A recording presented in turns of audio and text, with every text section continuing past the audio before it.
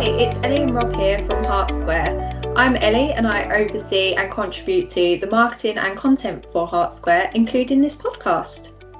And I'm Rob and I oversee the practice side of the business, the consultancy, and generally help to run the company. And we are really excited to bring to you today the Hart Square Podcast. So firstly, thank you for clicking play. In this little introductory episode, we want to share with you a bit more about us at Hart Square and why we have decided to create a podcast. So Rob, I wondered if you could kick things off and just tell us a bit more about Hart Square and perhaps where people might know us from. Sure. So we are Hart Square. We're a small consultancy. We've been around for about 12 years now. And we've always worked in and dedicated ourselves to working with non-profits. So you may be one of the 200 or more charities or membership organisations we've helped.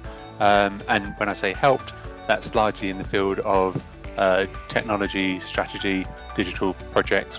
We started as project managers. We now do a lot more strategic guidance and advice, but all about helping non-profits to get the best out of digital, really, to the benefit of their supporters, members, beneficiaries, donors, etc. So you may well have worked for somebody that we've done some work with or heard of, seen one of our case studies.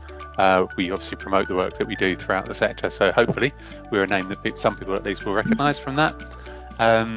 Equally, we do run a series of educational events and a couple of flagship conferences. So the big conferences, and again, you may recognise the names, would be Chase Live and TechSmart NFP, which have been running for a few years now.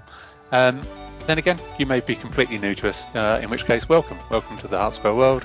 And Ellie, over to you to talk about what we can expect from the series, actually. Yeah, sure. So throughout this series, you can expect to hear from our team.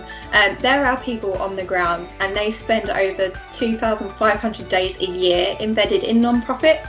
So they're best placed to share their insights into the sector and all about our projects and our challenges. And so you can ultimately learn from our skills and experiences.